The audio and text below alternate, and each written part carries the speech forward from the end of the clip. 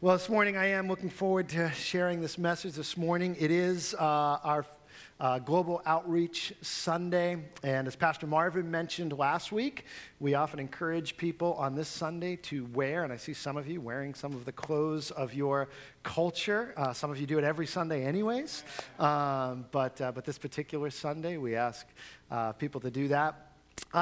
This is not necessarily my culture, nationality. I'm Italian, as many of you know, but I don't have an Armani suit, so some of my African brothers and sisters are kind enough to outfit me with some clothes from their culture, and I appreciate that.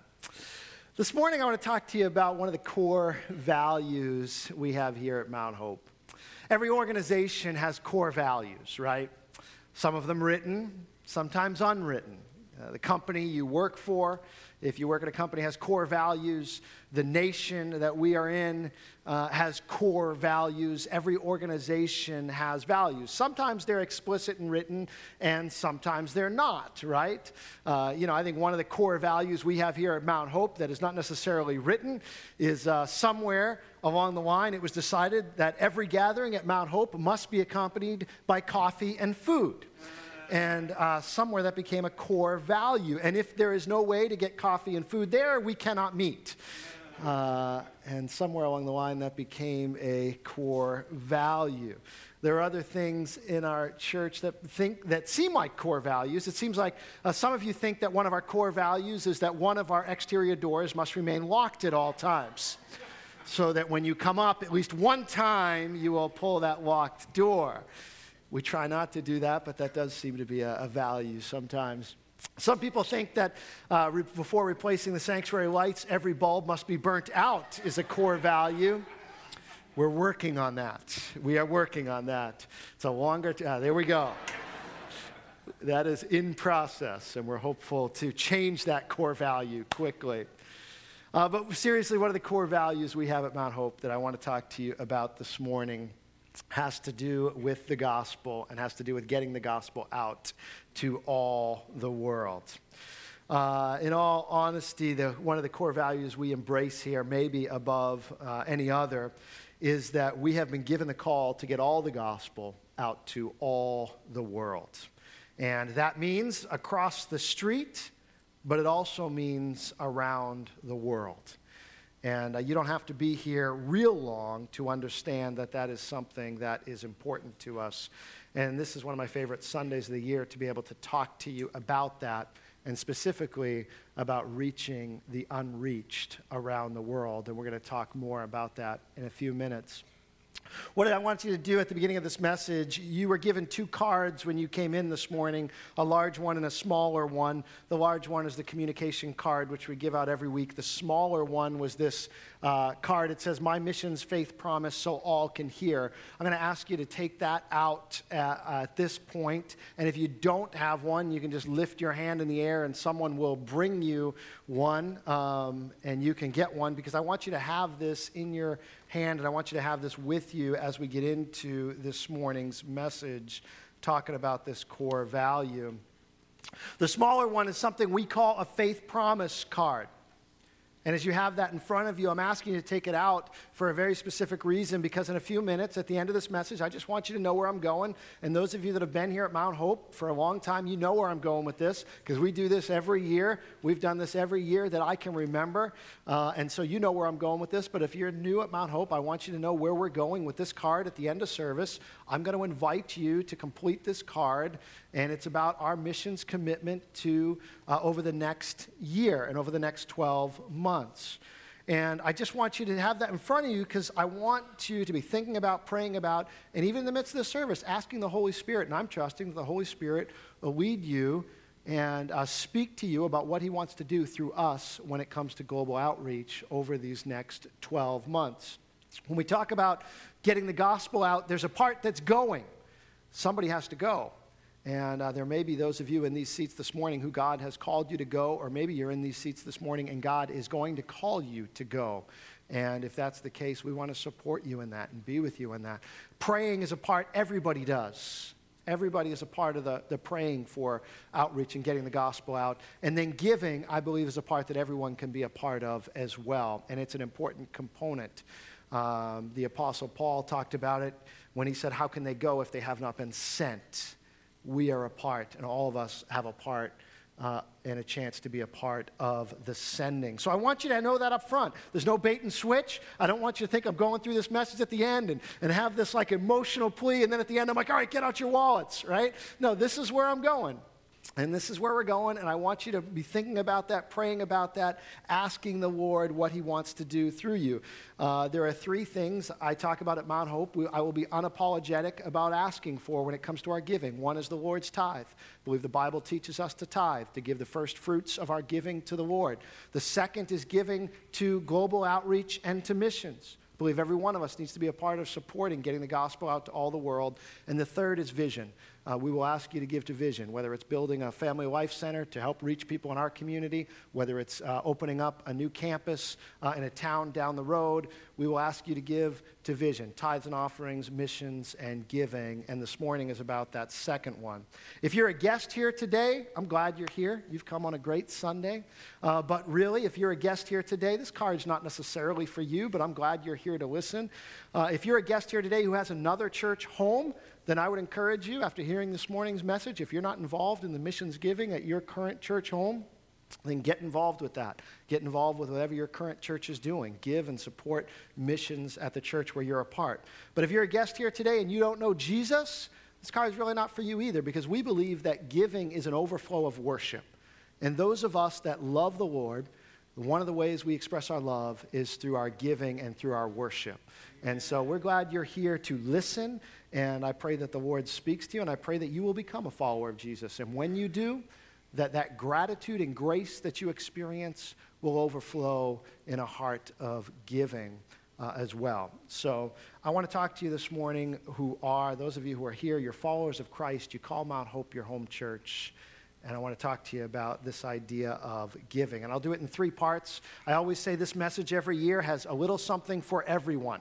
Three parts of the message. If you are a didactic person who likes outlines, then the first part of the message is for you. So that's yours. Settle in. If you're a data person and you like the numbers and you want that, the second part of the message is for you. So hang on to that second part of the message and we'll get there. If you're the story person and you need a story to support, to know why we're doing this, the third part of the message is for you. So hang on. We have a little something for everyone today, and I have a lot to say, so we're going to get right into it. And the first part we're going to talk about. So we're going to do three things. We're going to talk about kind of why we do missions, how we're doing missions, and who missions is about. First part I'm going to do quickly. I break it up into 3 M's. So if you're taking notes, 3 M's. The 3 M's are this: the mission, the motivation, and the method. The mission, the motivation, and the method. The mission is to export the gospel so that people might hear and be saved. It's simple. All the gospel to all the world. Very simple. I won't spend a lot of time on this. Jesus said that his mission when he came to earth was to seek and to save the lost. He said it very simply, very succinctly. The Son of Man came to seek and to save the lost. If that was his mission, as his followers, as his people, as the body of Christ, it's our mission. The followers have the same mission as the leader. And so if we're following Jesus and he said, I came to seek and to save the lost, guess what? You are here to seek and to save the lost. This is our mission. Before he ascended into heaven, the last words he gave, he said, go and make disciples of all nations. In Acts chapter 1, verse 8, the words of Jesus, he says, but you will receive power when the Holy Spirit comes upon you. For what? What's the power for? So you'll be my witnesses in Jerusalem, Judea, Samaria, and to the ends of the earth. That is the last command that Jesus gave. It has not been rescinded that I know of. Jesus still expects his followers to be taking the gospel to the ends of the earth. The reason you have been saved, I talked about it last week, is not to be a dam, but to be a culvert. Water flows through you. It doesn't stop with you. The Spirit is given to you to flow through you. The gospel is given to you to flow through you, not to stop with you. This mission is so important that it's even connected to Jesus' coming again and to the end of things on this earth, where Jesus has said, it recorded in Matthew 24:14, it says the words this, and this says this, and the gospel of the kingdom will be preached in the whole world as a testimony to all nations, and then the end will come. The only place in Scripture that I know of that the words are said, and then the end will come. And it's about the gospel being preached to all the nations. The mission of the Church of Jesus Christ is by all means possible and any means necessary in accordance with his will and character to take this gospel message and bring it to people who are not only physically dying but spiritually dying, and sharing the hope of Jesus Christ with them. It's the last command that Jesus gave, and it's still our command. That is our mission. Let me talk to you about our motivation. Our motivation, the second point, our motivation. Our motivation is worship of God. Revelation 7, 9 through 10 gives us a glimpse into heaven. And here's what's going on in heaven. John, giving us a glimpse into heaven, says, "After this I looked, and there before me was a great multitude that no one could count, from every nation, tribe, people, and language, standing before the throne and in front of the Lamb. They were wearing white robes and holding palm branches in their hands. And they cried out in a loud voice, 'Salvation belongs to our God who sits on the throne and to the Lamb.'" Those who were saved from every tribe and nation brought worship to God. Our goal, the reason we do global outreach, is because we believe that God deserves to be worshiped by every tribe, nation, and people group. We believe that there are the 6,000 people groups on planet Earth right now that don't know about Jesus ought to be giving worship unto God. And so we believe our motivation is worship. Psalm 67, 1 through 5. Some of you may know this psalm. Psalm 67, verses 1 through 3 say this: "May God be gracious to us and bless us and make his face shine upon us." Selah, which as far as we know is just a word for kind of pause. And isn't that a great place to pause? May God be gracious to us, bless us, and make his face to shine upon us. That's a wonderful prayer. Pray that every morning. Pray that every morning. God, would you be gracious to me? Would you make your face to shine upon me? Would you bless me? And that's a beautiful prayer and a beautiful place to pray over your life. But it doesn't end there. What's the reason for the blessing? May God be gracious to us and bless us and make his face shine upon us, Selah, that your ways may be known on earth, your salvation among all nations. May the peoples praise you, O God. May all the peoples praise you. The purpose of the blessing was so that God may receive more worship. God's people were blessed, and God blessed, he rose up his people so that there are peoples of the world that didn't know him might be blessed. Do you ever wonder why you are living in the richest nation that has ever walked planet Earth? It's true. There's no other nation that has been more wealthy, more influential than the nation you are living in right now. And some people, when they think about that, they like to look to the past. And they say, well, it's because we lived in such and such a way, or we did this, that God has blessed this nation. And perhaps, but that's not what I think the wisest way to look. I think the wisest way to look is to say, let's look at the future. Why has God blessed us in such a way? And according to Psalm 67, the reason we've been blessed is so that God can receive more worship, so that more worship can be given to God from the nations of the world. You are not blessed so you can sit around saying, isn't it good to be blessed? We are blessed to be a blessing. We are blessed so that the blessings of God may flow through us. You have not been blessed to talk about how much you've been blessed. You've been blessed to be a blessing to others in order that more praise might come to our God. You've been given the greatest amount of influence and resources of any nation that's ever been on planet Earth. And if I look at the psalm, I have to say one of the reasons God does that is so that the end result might be that praise would be given to God. Our motivation is worship. Compassion for people is important. The eternal state of people apart from Jesus Christ should matter to us. But our ultimate motivation is worship. There is a hell. It's real. And people apart from faith in Christ spend eternity there apart from God. And that should motivate us. I heard Pastor David Platt recently in a sermon talk about the question of, well, what about the innocent person in Africa who's never had a chance to hear about Jesus? Are they really going to go to hell? And the way that Pastor David Platt answered this question, which I think often is on many of our minds, is no, absolutely not. That person will not go to hell. That person, that innocent person in Africa who's never heard about Jesus will absolutely go to heaven. Problem is that person does not exist. There is no innocent person in any tribe, in any nation on the earth. Because the Bible says we're all sinners. We all have sin that stains us. And the truth is, the problem is that that person doesn't exist. People have just enough knowledge of God many times to damn them to hell. What they need is the saving knowledge of Jesus Christ. Romans chapter 1 says they can look around and see that there's a creator. They can look around and know that there's a creator. What they need is someone to tell them there's also a savior. And that's the job that we have been given.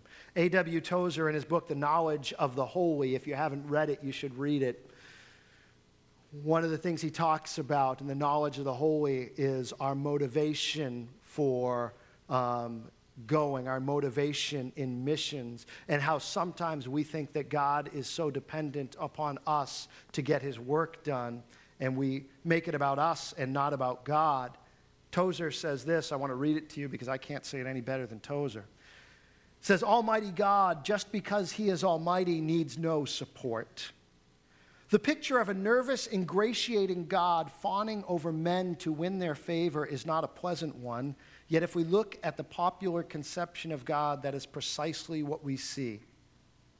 20th century Christianity has put God on charity.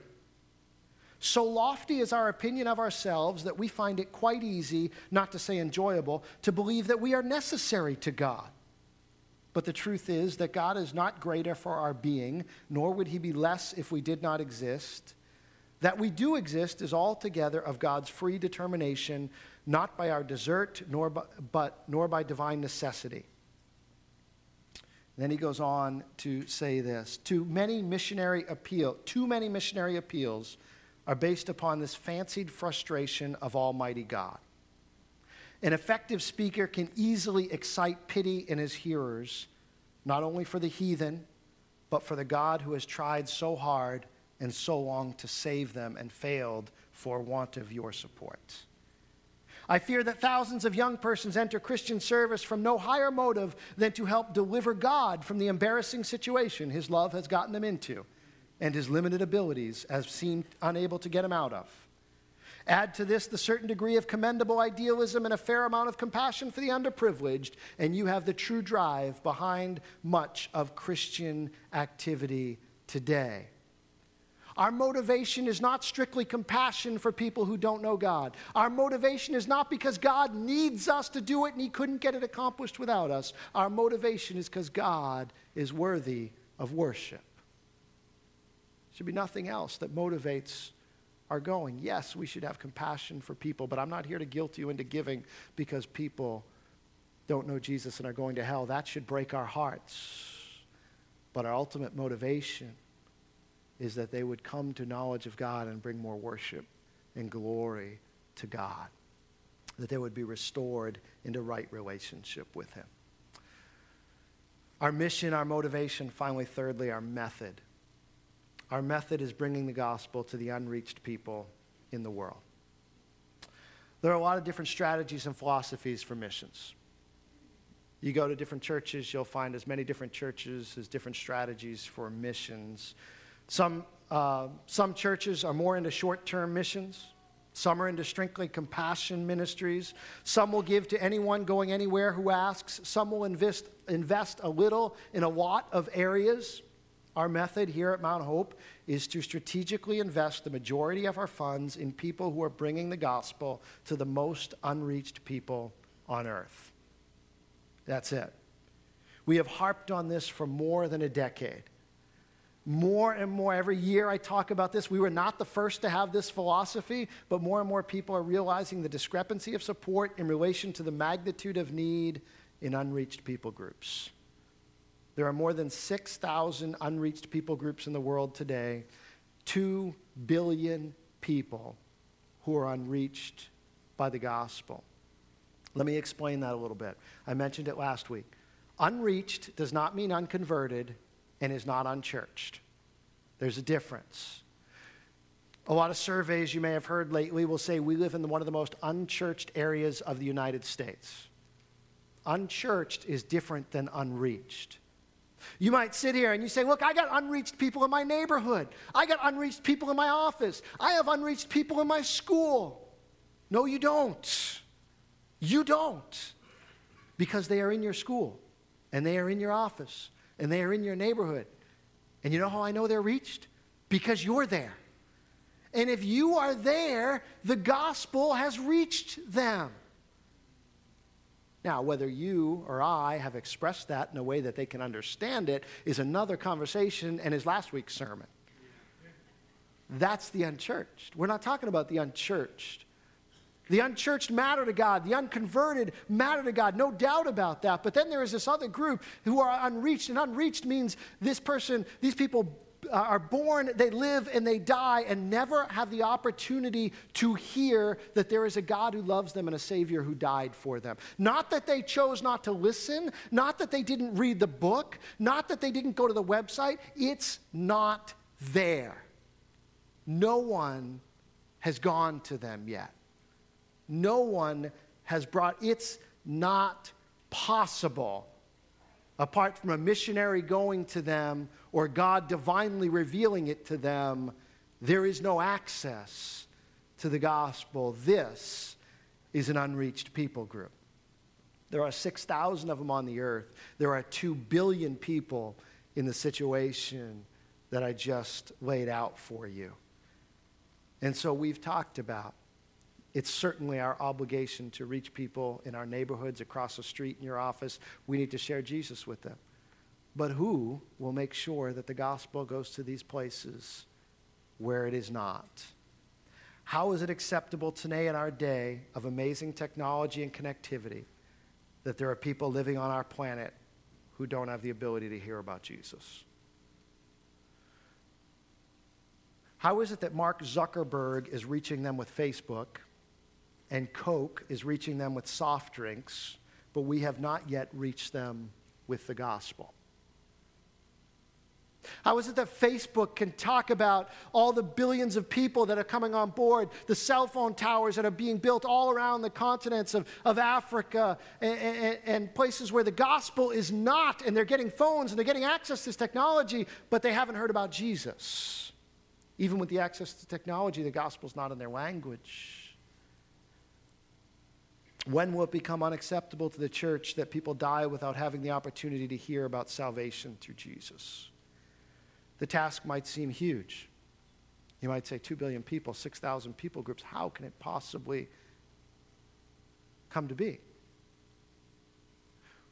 Well, imagine how the task seemed to a group of 12 individuals or 120 on the day of Pentecost when the task was given to them. You must preach this gospel in the entire earth, in the entire world. Imagine how it must have seemed to them that the gospel would go out to the entire known world then. In our day and age, is it really that difficult? In our day of connectivity and technology, and could it be that God has allowed all of this to happen so that his prophecy and promise could be fulfilled, that the gospel would go out to all the world and all people groups and get to every nation on earth? They are unreached, but they are not unreachable. Paul in Romans 15:20 says this, talks about going to unreached people groups. It has always been my ambition to preach the gospel where Christ was not known, so that I would not be building on someone else's foundation. Rather, as it is written, those who were not told about him will see, and those who have not heard will understand. This is why I have often been hindered in coming to you. Paul is writing this letter to the Romans, and he's saying, look, I want to come. I want to come to Rome. I want to be there. I want to meet with you. I want to pray with you. I want to help you. I want to bless you, but I can't. I want to go, but I can't. And why can't Paul go? He says, because there's still people here. There's still cities here who are unreached. And God has called me to complete the work, not of reaching every single individual, but of making sure every major city, metropolis east of Rome had the gospel brought to it. And that was Paul's job. And he says, until that's done, I can't come, even though I want to.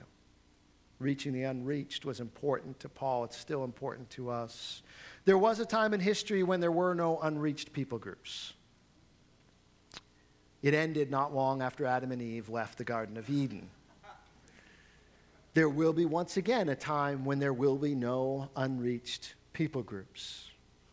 The Bible says on that day when Jesus comes again and we're united with him, every tribe, tongue, and nation will be represented.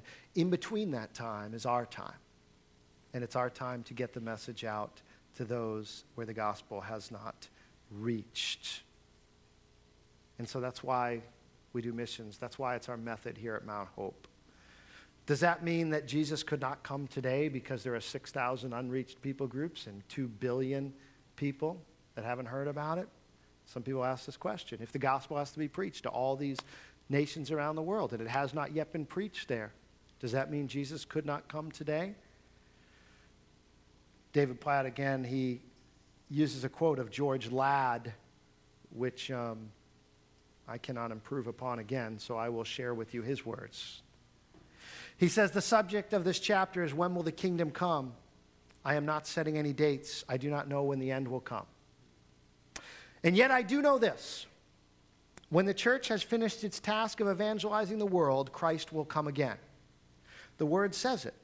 He did not come in AD 100 because the church had not evangelized the world. He did not return in AD 1000 because the church had not finished its task of worldwide evangelism. Is he coming soon? He is, if we, God's people, are obedient to the command of the Lord to take the gospel into all the world. How are we to know when the mission is completed, Ladd says? How close are we to the accomplishment of the task? Which countries have been evangelized and which have not? How close are we to the end? Does this not lead to date setting? And Ladd says this, I do not know. God alone knows the definition of terms. I cannot precisely define who all the nations are. Only God knows exactly the meaning of evangelize.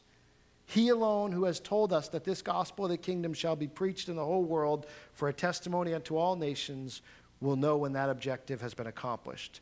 But I do not need to know. I know only one thing. Christ has not yet returned.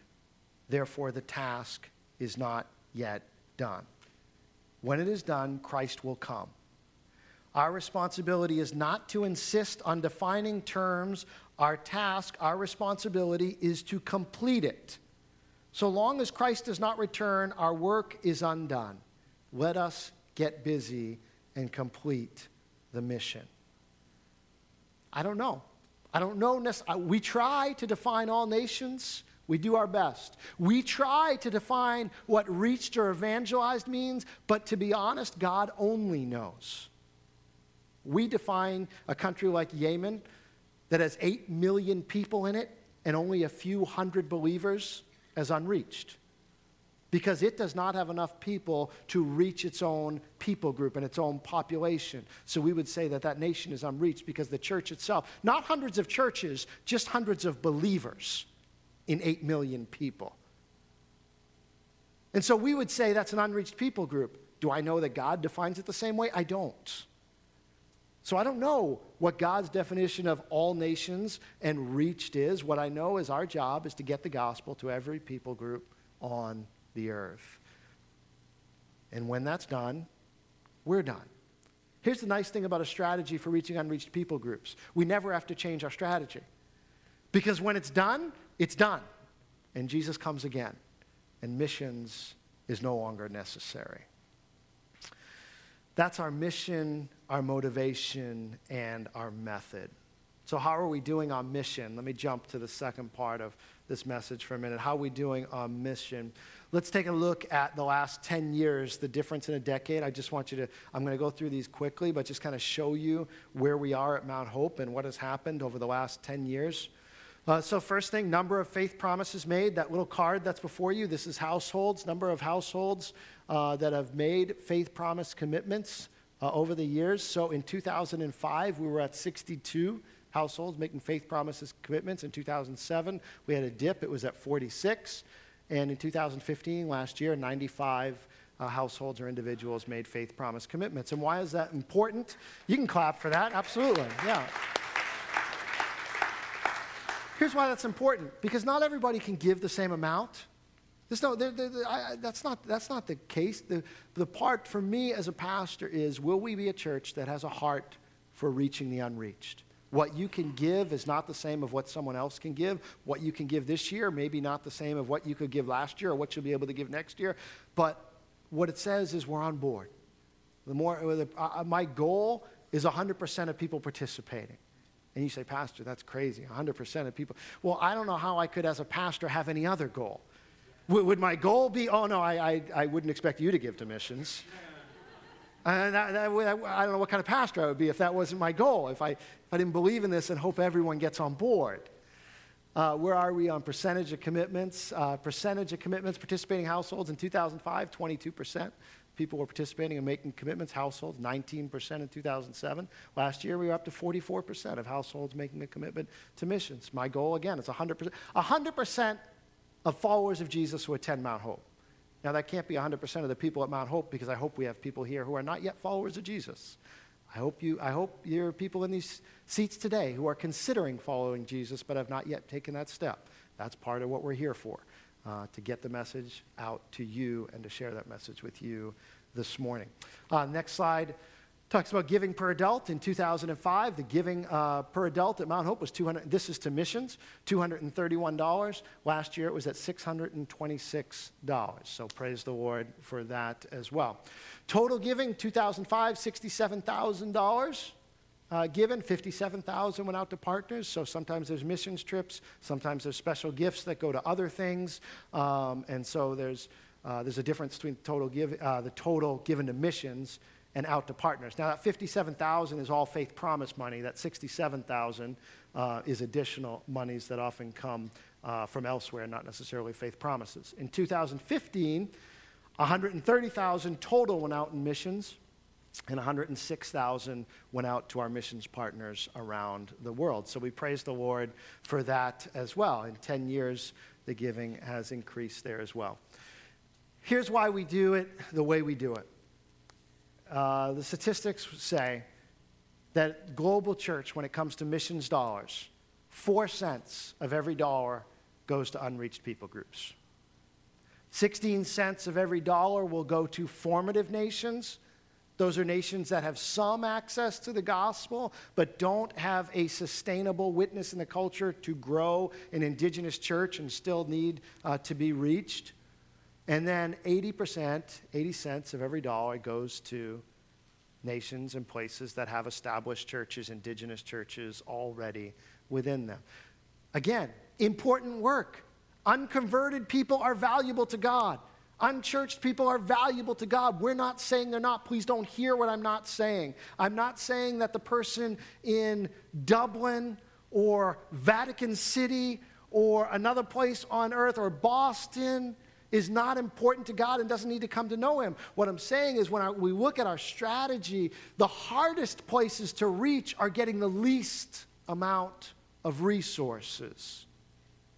And so we try and change that at Mount Hope. So the Global Church allocates 4, 16, and 80. At Mount Hope, our targets are 45% of our missions dollars will go to unreached, 35% will go to formative places, and 20% will go to places where there are established churches and already existing an indigenous church. Now, there are some other things that play into that. If someone goes out from our church, that ups them on our scale. No matter where they're going, we want to support them, and there are other things that may come into play. But as a rule, this is where we try and allocate our dollars. So how are we doing is the question. Are we hitting our goals? So in 2007, we were at 23%, 42 and 35%. 2015, last year, 50%, 50 cents of every missions dollar that came in went out to missionaries and partners serving in unreached people groups around the world. 29%, 29 cents on every dollar that came in went out to the formative world, and 21% went to people serving in places where the church is already established. So we've exceeded our goals in some of our categories when it comes to the unreached, and that's wonderful to be able to see that. So again, not that these other places and every person isn't important. Absolutely every person is important. But somebody has to be able to kind of flip the script a little and say, we're going to give and prioritize places that have the least amount of access to the gospel, or they will never have access to the gospel. And so that's why we do it the way we do it. It's been great to have some of our global outreach partners here. We had Ed Nye a couple weeks ago.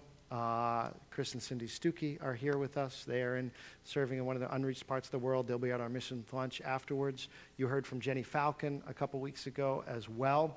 And I want to just give you an update on Jenny. She came by this week and gave me a little bit of an update. She's going back to Swaziland on Tuesday. And when she was here a couple weeks ago, she shared about a need she had. She had a new need for a car. Not only was her car old, she told me about the need for a car prior to her even hitting the cow. The hitting the cow just really did it in, that she needed a car. So she hits the cow again. Who hasn't done that? But so she needed a car. She needed $10,000 for a car. She had $1,000 when she spoke to us a couple weeks ago. Since that time, she's gone, visited a couple places, shared her story in a couple places, and $15,000 has been given towards her car in the last 2 weeks. Praise the Lord for that. In addition to that, she shared with me this testimony unexpectedly. She went down to Nashville, shared it with some friends down there, some people down there, and they gave an additional $11,000 towards paying off her student loans so that Jenny could have that money as well and have that burden off her. So praise the Lord for that provision for Jenny. And it's wonderful when we can be a part of those stories. When she came over here, I didn't know what we were going to be able to do. I just didn't want her going back to Swaziland worrying about where that car was going to come from. And God had a plan, and God provided above and beyond her needs. So this morning, instead, I don't have global outreach partners for you to hear from this morning in the service. Again, we'll hear from Chris and Cindy Stuckey at the lunch, but I do want you, as I close out this message very quickly and share the story part, I want you to hear from just a couple people who sit in the seats where you sit, and I want you to hear from a couple people who are sitting among you who have lives who have been touched by missionaries. And many of you, I could have asked many of you who are sitting here to share your story about your life and how it's been touched by missionaries in your life, but I have just asked a couple to share this morning, and I'm going to ask them to come forward so you can hear a little bit of how missionary touched their lives. One is Ann Alexis, and Ann, I'm going to ask you to come share, and the other is Roman and Maria Mikhailoff. I know I'm butchering that. Roman and Maria, come on up, and I'm going to ask, would you welcome them as they come up to share?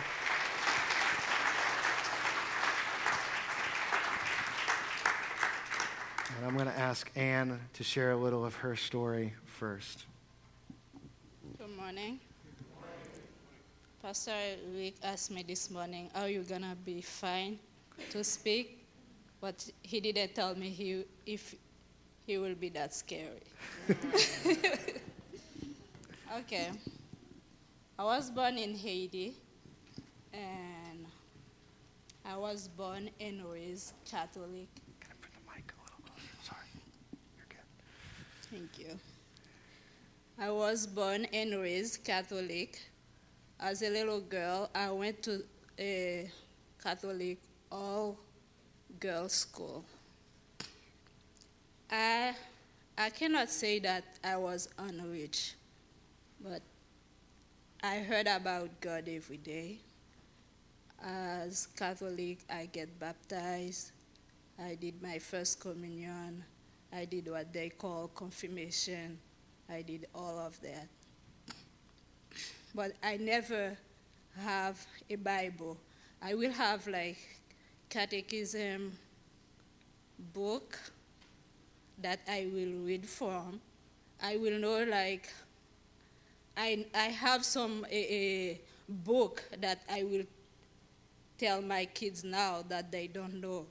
That was on my book. Like I had 45 books on my on the Old Testament. When I was there, the school on itself was the work of the Catholic Church as missionary, because I was born on the northwest of Haiti. That's where I was born. It was like you can drive 8 hours from Port-au-Prince. The people that worked at my school was the sisters that mostly come from other country. But the thing that touched me the most is one day the sister came to our class to say that we have a visitor, and that visitor has a gift for us. As kids, you're all excited that you're gonna receive a gift. When I'm thinking today, I said to myself, maybe this man tricked those sisters, because it was easy for them to get there. And not only they give us like a big can of powder milk on one hand, and that little New Testament on the other hand. I never had a Bible.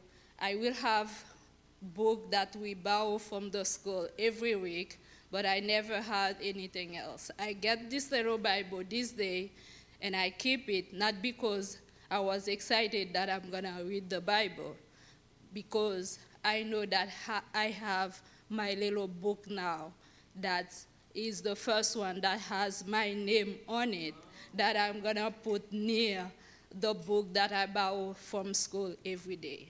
I like to read. I can remember that.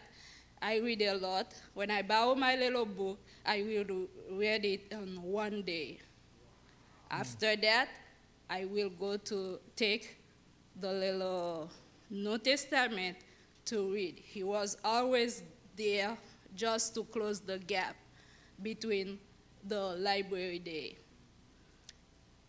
But I remember as kids, I just read it. But going from middle school through high school, this is when it started to make a change in my life. I read this little book every day, and I start questioning things that is happening in my church and at home too. This little book, I told you, this is where I find like God can take care of his people. Even at this time when I was young, my family wasn't like rich. We were we were poor. Yeah. So you have to pray for everything. With this little book, I learned to pray for everything that I need. And God take care of me from that day until today. I always remember, I said, okay, if I didn't have this little Bible, I wouldn't know, like, how to live from where I was until now. This little book gives me hope every day. Sometimes I have needs as kids or as teenagers. I know that I have to pray. I have to pray, and I learned that from this little book. Amen. And Amen. I should maybe have it today, but for moving from place to place and moving here, I don't have it. It was the little New Testament. I can remember it was a navy blue little Amen. Testament. And I can say that this little book saved my life. Amen. Amen. Thank you, man. Thank you. And the work of missionaries, bringing the Bible to people. So this is why we don't abandon the established world either, right? There's a difference and people matter, and so this is important. But the work of missionaries, maybe tricking. I like that, tricking. The powdered milk and the Bible going in. And Anne and Jean and her family are here today worshiping the Lord. Their family and their legacy is changed because of the work of missionaries. Roman and Maria have a little bit of a different story. I think Roman's going to do most of the speaking, and she's going to share a little bit of their story of how missionaries touched their lives in different ways. My name is Roman. This is Maria, my wife. When Pastor Rick told us that we'll be speaking after him today, I figured I'd have about 40 minutes to get nervous and worked up about this. It worked like a charm. But I just wanted, we were asked to share how we became Christians and how we came to God. And I came to God when I was on campus at Ohio State University. Go Bucks, I think they won last night. And then Maria came to God when she was in St. Petersburg, Russia. And both of us have come to Christ through mission teams. And if you take anything from what I say today is that mission teams, they really work. And they really change lives of people. And they bring people to God. I think without the mission teams, we would not be here. And it's very interesting to speak to our son. And he came up to Maria a couple of days ago and he said, well, Mom, what church did you go to? And Maria said, well, we didn't go to church. And he was shocked. He was like, oh my gosh. But it's so true. Mission teams have changed our lives, and they have changed the lives of our children as well. Maria, when Maria was in St. Petersburg back in 1992, when the Soviet Union fell apart and when the wall came down, there was many mission teams who came and really made a big difference. Her mission team was a joint collaboration of people from 3 different countries, from Canada, US, and Sweden. And they've reached out, and they actually had to get very creative in order to reach people. There was a lot of street performing. There was a lot of just musical performances. But most importantly, these people, they come to communities and they just become your friends. They become your neighbors, and they really make the difference. So those people, they made such a big sacrifice, and I think it was definitely worth for us, and we thank him so much for that. In my case, when I was at Ohio State, a small campus team came from the University of Cincinnati as well. It was just a lot of young kids who just recently graduated and were looking for jobs, and some of the students transferred to Ohio State for that reason, to reach out and help people to become Christians. And once again, it's challenging, but I also want to add that if any of you guys are thinking about doing it, it's a lot of fun too. I think you get to know so many different people. If you're young, you'll be challenged. If you're not that young, you'll feel young for sure. So once again, if you take anything from what I say today, mission teams are important, and they make a big difference. If we may have different missions in our lives, but we may not go. All of us may not go, but we should definitely support in any way we can those people. Thank you. Amen. Amen. Thank you, Roman. Thank you, Maria. Thank you, Roman. Thank you for sharing, Anne and Roman and Maria. And as you catch in Roman and Maria, two different mission strategies there, right? And we try and utilize both of them. One, with Maria, once that wall came down in 89, and some of us remember that, when that wall came down, and I remember the church, all the talk in the church, we've got to get missions teams into Russia, right? Because we don't know how long this window is going to be open for the gospel, and it may be that it's closing a lot now and getting tighter now than it was a number of years ago. And so missions teams went to a place that was unreached, to a place when I remember growing up as a kid, we talked about smuggling Bibles into Russia. And then that wall came down and things opened up a little more to get the word in there. And Maria is a result of the gospel going there. And Roman, different strategy, right? God sometimes will send people, and we talk about this in our area of Boston so much, that people will come from those groups to our shores, whether it's through education, whether it's through their work, whether it's through immigration, whether it's through these days a refugee situation, that they come to our shores and we have the opportunity to reach them with the gospel. And so sometimes it's going, and sometimes the strategy is them coming, and we have the opportunity to, all of a sudden, a nation that is normally closed to the gospel, to reach them with the gospel. And so thank you for sharing. These are encouraging. One last one I'll share because he's not here to share it. A young man named Ting. You may not know Ting. Ting is attending our Belmont campus and has been attending there for a little while since we opened. And he's actually helping lead music, helping serve on the music team there at Belmont. And Ting has a story. Ting's from Singapore. And when he was in Singapore, he started attending an Australian missionary school started by a woman named Sophia Blackmore in 1887. The school remained, and that's where Ting committed his life to Jesus Christ through the influence of friends he met at school. Now he's helping lead worship for the past 2 weeks in our Belmont campus at Mount Hope. And this is what I want you to hear. Because someone supported Sophia Blackmore in 1887, in the late 19th century, Ting follows Jesus. Because someone gave money to a missionary, this young man is following Jesus. And for so many of us, that's our story. It may not be as direct as Roman and Maria or as Anne, but that's your story. Somewhere somebody went to your nation, to your country, to your people group. Somebody told somebody who told somebody who told somebody, and that somebody was sent by somebody. And this is how the gospel spreads. So we're going to close. Take out that card once again, and I'm going to ask our musicians to return. And I'm going to ask you just to consider what the Lord is wanting to do through you. I am not asking you, and please don't hear me. I am not asking you what you can afford. I am not asking you to think about your budget and think about what's left. I'm not.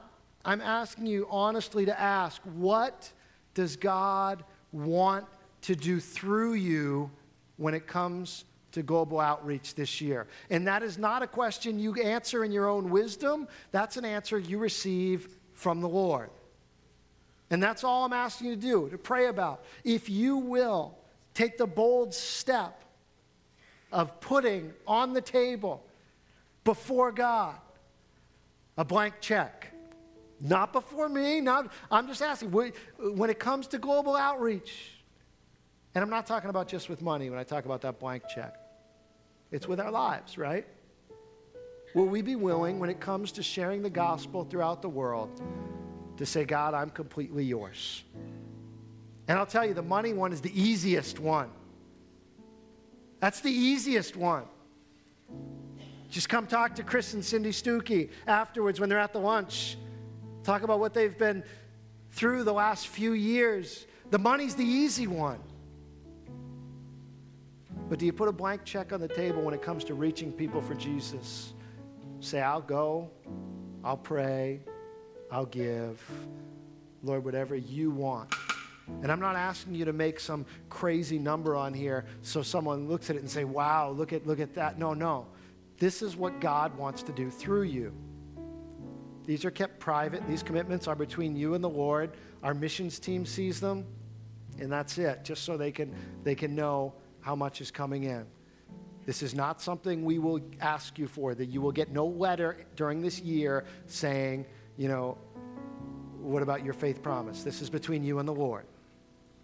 Asking what the Lord wants to do through you.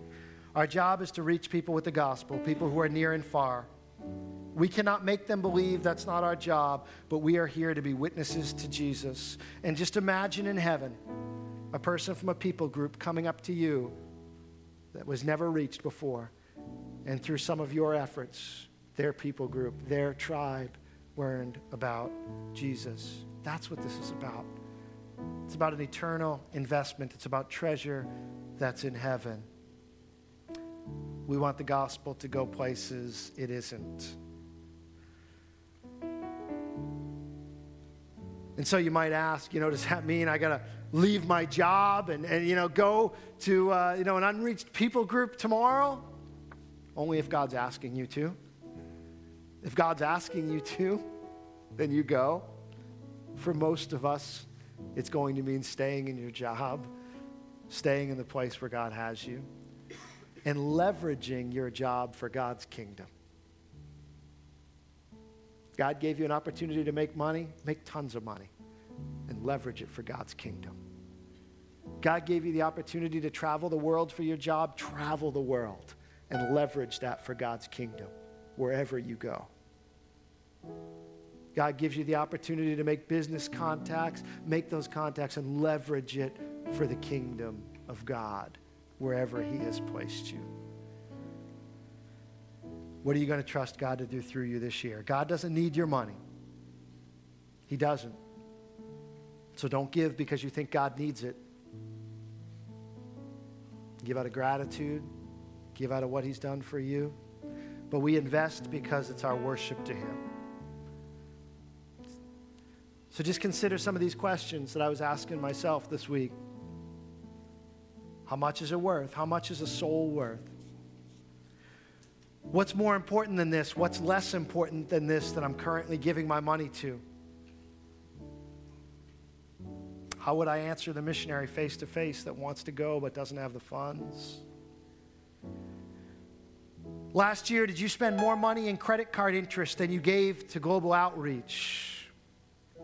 Did you give more money to Visa or American Express last year than you gave to spread the gospel throughout the world? Did you spend more money on Starbucks last year than you invested in global outreach?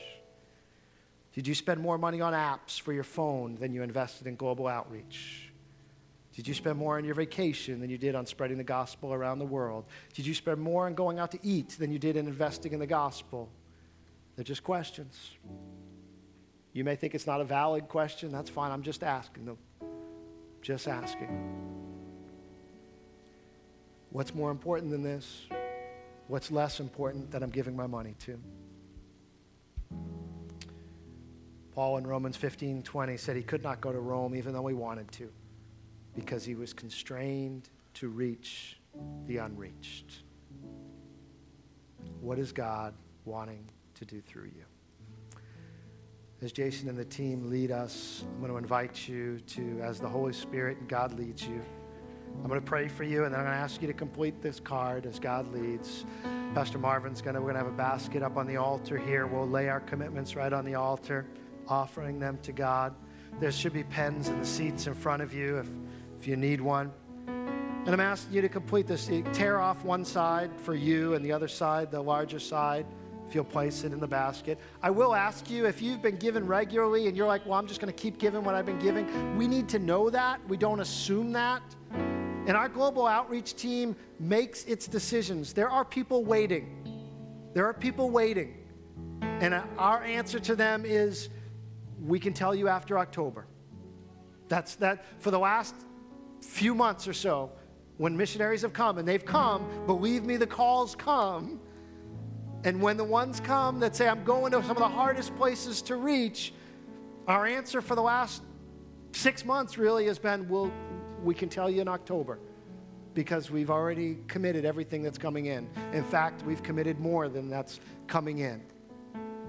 And so there are people on the list who are waiting for funds, waiting to get to the field. And so what you put on this card, please don't think it doesn't make a difference. It makes a difference. And the responses we're able to give to these men and women who want to go depend a lot on the numbers on this card. And that's why I am unapologetic about this time and this Sunday and about asking us to give. Father, we thank you for the privilege of participating in your work around the world. Lord, to be honest, I have no idea why you even give us the privilege of doing it. I have no idea why you entrust such an important work to such fallen and finite and fallible people. And yet you have. And yet you've entrusted not only this work to us, you said the coming of my Son and the end of this time on this earth is so tied to this work and to this mission. And you've entrusted it to your church. And so, Lord, we come to you this morning, and as I pray for these men and women, and I pray for myself as we're praying about what you want to do through us, Lord, you alone know the next 12 months. You alone know when we have been acting, Lord, too cautiously, and you want to do even more through us, and you want us to act on faith. You alone know what you are able to do through us when we trust you and believe. Lord, you alone know where our monies have gone to lesser things. And so we come to you this morning, and I ask you to speak to every one of these men and women here. Show us what you can do through us as individuals and as a church.